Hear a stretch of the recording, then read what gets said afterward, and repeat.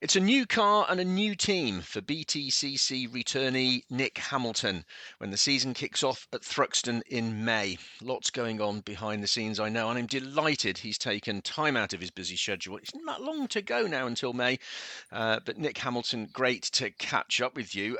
How? I guess this is a daft question, but just how busy are you at the moment, Nick? And congratulations on being back in the series, by the way. No, thank you so much. Yeah, it's an absolute pleasure. April's looking super busy for me. Motorsport isn't the only thing I do. I do quite a bit of TV work and inspirational speeches and all these sort of things. So April's looking busy with all the testing preparations, with Media Day as well coming up. But yeah, I'm glad to have at least allowed a day or so just to come back to reality a bit and yeah, speak to you, Steve. Now, new car, the Cupra Leon, which everybody's been talking about the livery and the look of the car. It looks like a hungry car, a hungry to race car, doesn't it? Mm. Yeah, amazing. Every time I come back into the championship or every year, I want to have a big impact, and I always look into the best ways to present myself. So I take a lot of pride in my car design and the garage boarding and my clothing, all sorts. Because to me, it's you got to look the part. And try and stand out as best as you can for your partners. But yeah, I mean the car looks great, and it feels pretty good as well. Was the Volkswagen, Nick, the CC, getting a bit long in the tooth? Is that something? I, I guess I'm questioning. Is that the sort of thing that might have held you back in what you could have done previously? Was it the car? I'd like to say yes, definitely. But she was a tired old girl.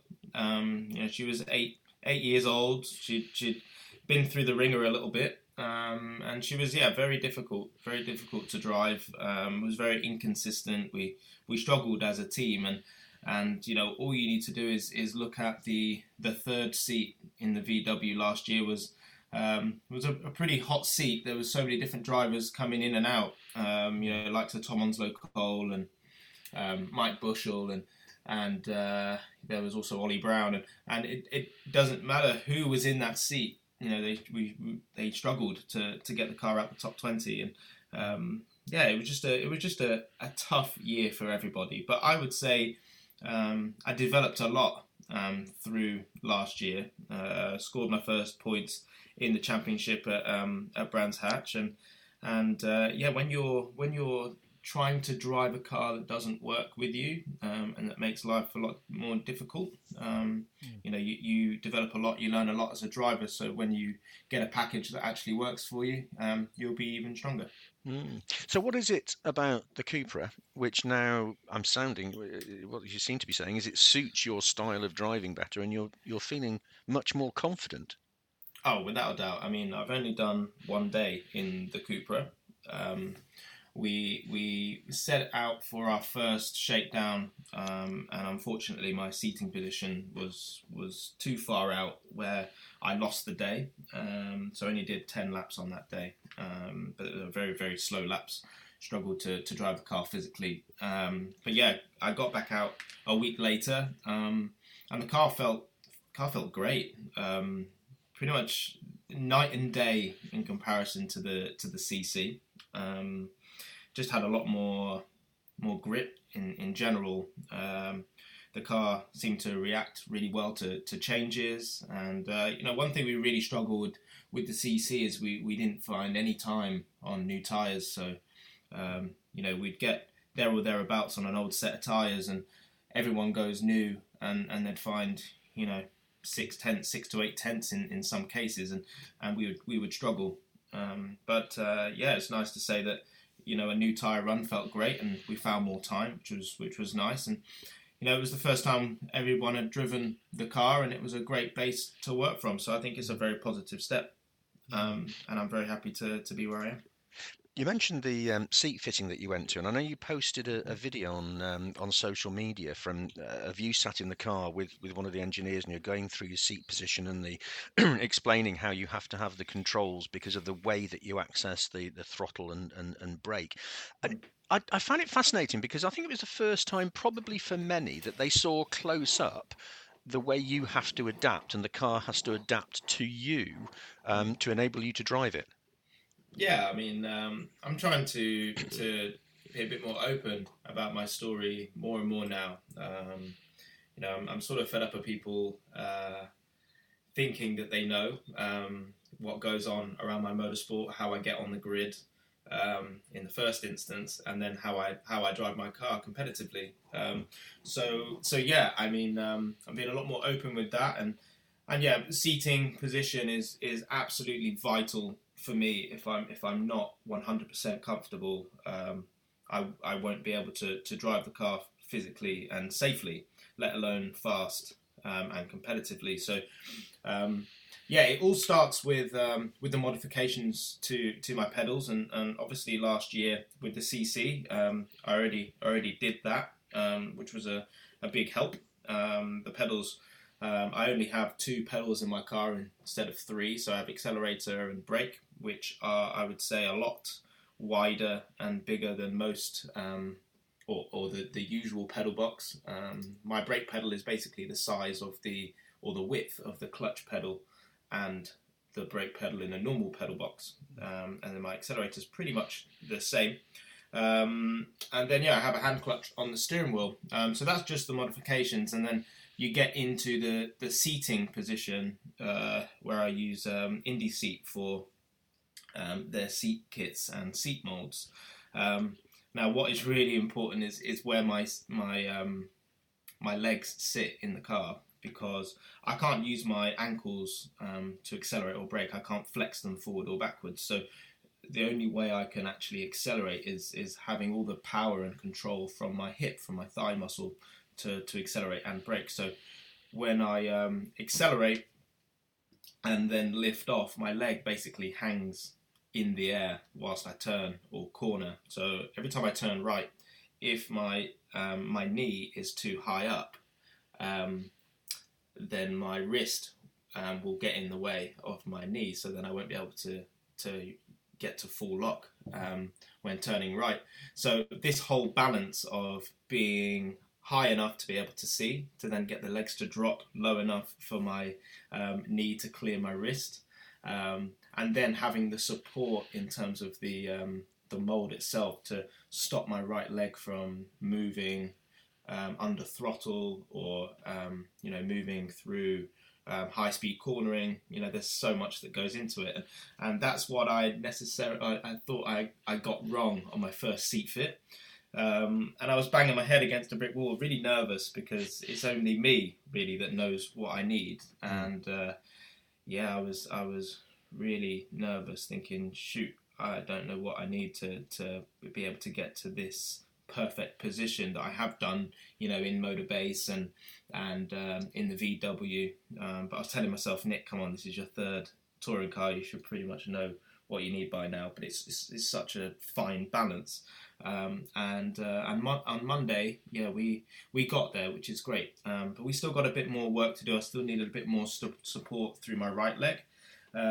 But yeah, we're going to be working on that next week when I'm next in the car. But yeah, it's a fine balance and completely different to what everybody else has to go through. Yeah. You've got a huge following, Nick, a big fan base. A lot of them are very vocal in terms of support for you on social media. And unfortunately, that you, like every driver, you have your detractors. And it's interesting that you say that it's important to get them to understand the additional challenges that you've got. So let's seriously hope that changes the minds of some people, and there's a bit more objectivity in perhaps when they chat about you on the racetrack. I'm sure you're hoping for that as well.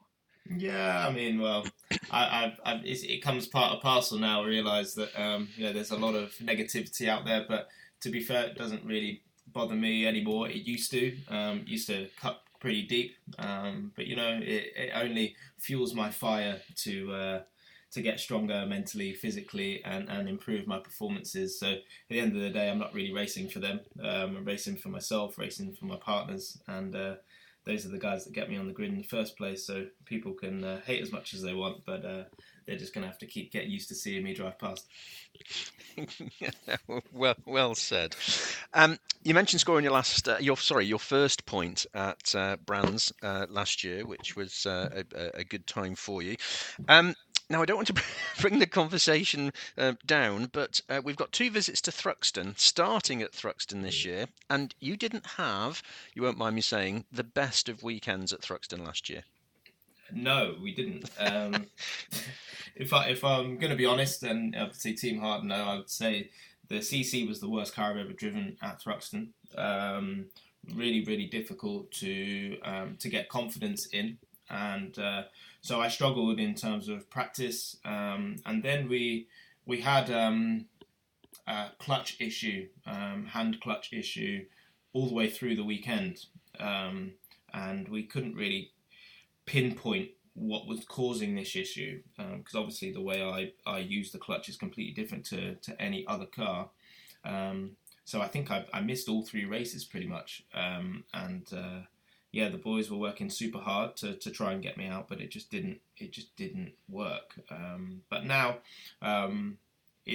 now we've got the experience. We know what the cause was, and after that situation, we never had a clutch issue again. So yeah, Thruxton is I would say it's a bogey circuit for me. But to be fair, this year I've got a new mindset. I'm pretty chilled. I'm pretty relaxed, and I'm going to use all of these negative bogey circuit mindset things that I've had in the past. I'm going to use that as ammo to push me further forward and make sure that when I get in the car at Thruxton, I'm confident and I get the most out of my car.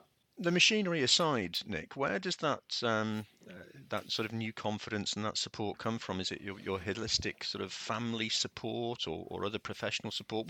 What's caused, or what's been the catalyst for bringing about this new mindset? I don't know.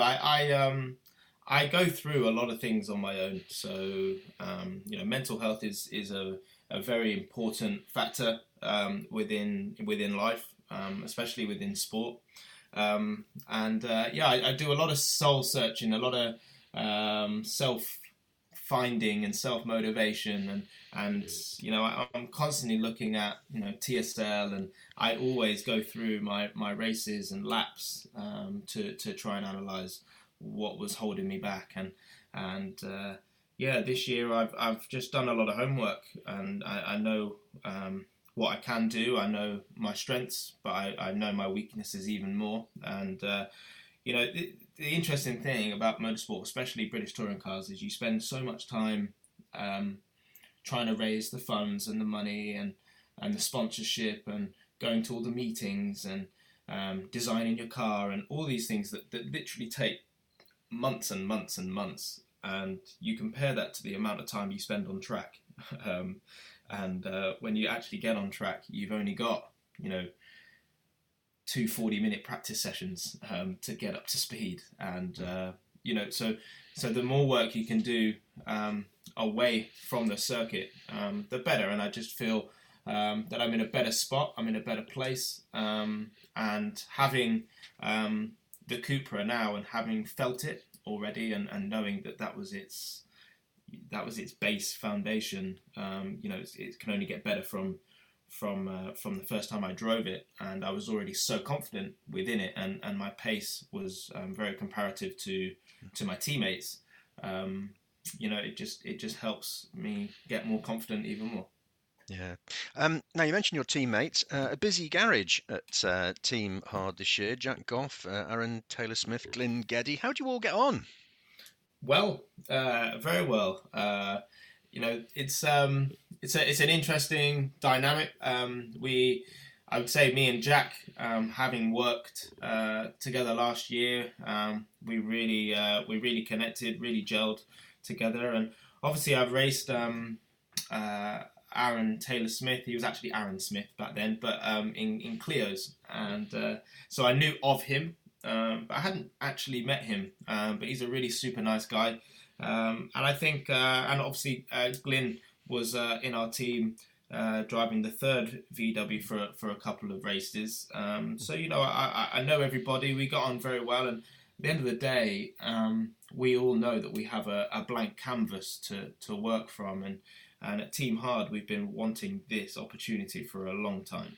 The team have worked day and night to provide us with this opportunity, and we all don't want to squander it, but at the same time we need to work together to try and develop this car as fast as possible, because really we don't have a lot of testing time available to make sure that we're 1000% ready for the first race. But I don't think you could ever be fully ready. I think we'll just continue to develop throughout the year, but hopefully we can start media day on the strong foot, learn more there, get to Thruxton, do a good job as a team, and keep progressing throughout the year.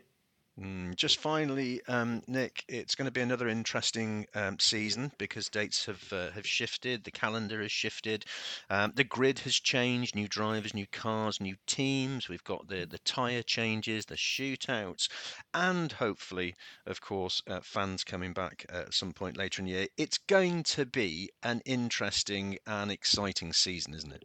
Yeah, I would say it's probably going to be the hardest year yet, the most competitive year yet. Because if you look down the grid, there isn't one old car anymore. There's not one bad car, and people don't realise that everyone on British Touring Car grid is fast enough to win a race at some point. So whether you haven't got much experience, or you haven't achieved this, or you haven't achieved that, you're all within half a second of each other, 0.3 of each other in certain circuits, and it just takes being in the right place at the right time, having a good day, and you're going to see a new race winner, and hopefully, you'll see multiple different winners and a lot of personal achievements from a lot of drivers, and I'm hoping that one of those drivers is going to be me, and I keep progressing further up the field. But initially it's to get in the points, and then push on to top tens. But we just have to wait and see. But it's going to be one hell of a year, I'm sure. Nick, it's been, as always, an absolute pleasure to catch up with you. Thank you very much for your time. I look forward to seeing you at Media Day, and of course, probably joining thousands of your fans by wishing you the very, very best of luck for the new season. Thank you, Steve. Really appreciate it, buddy.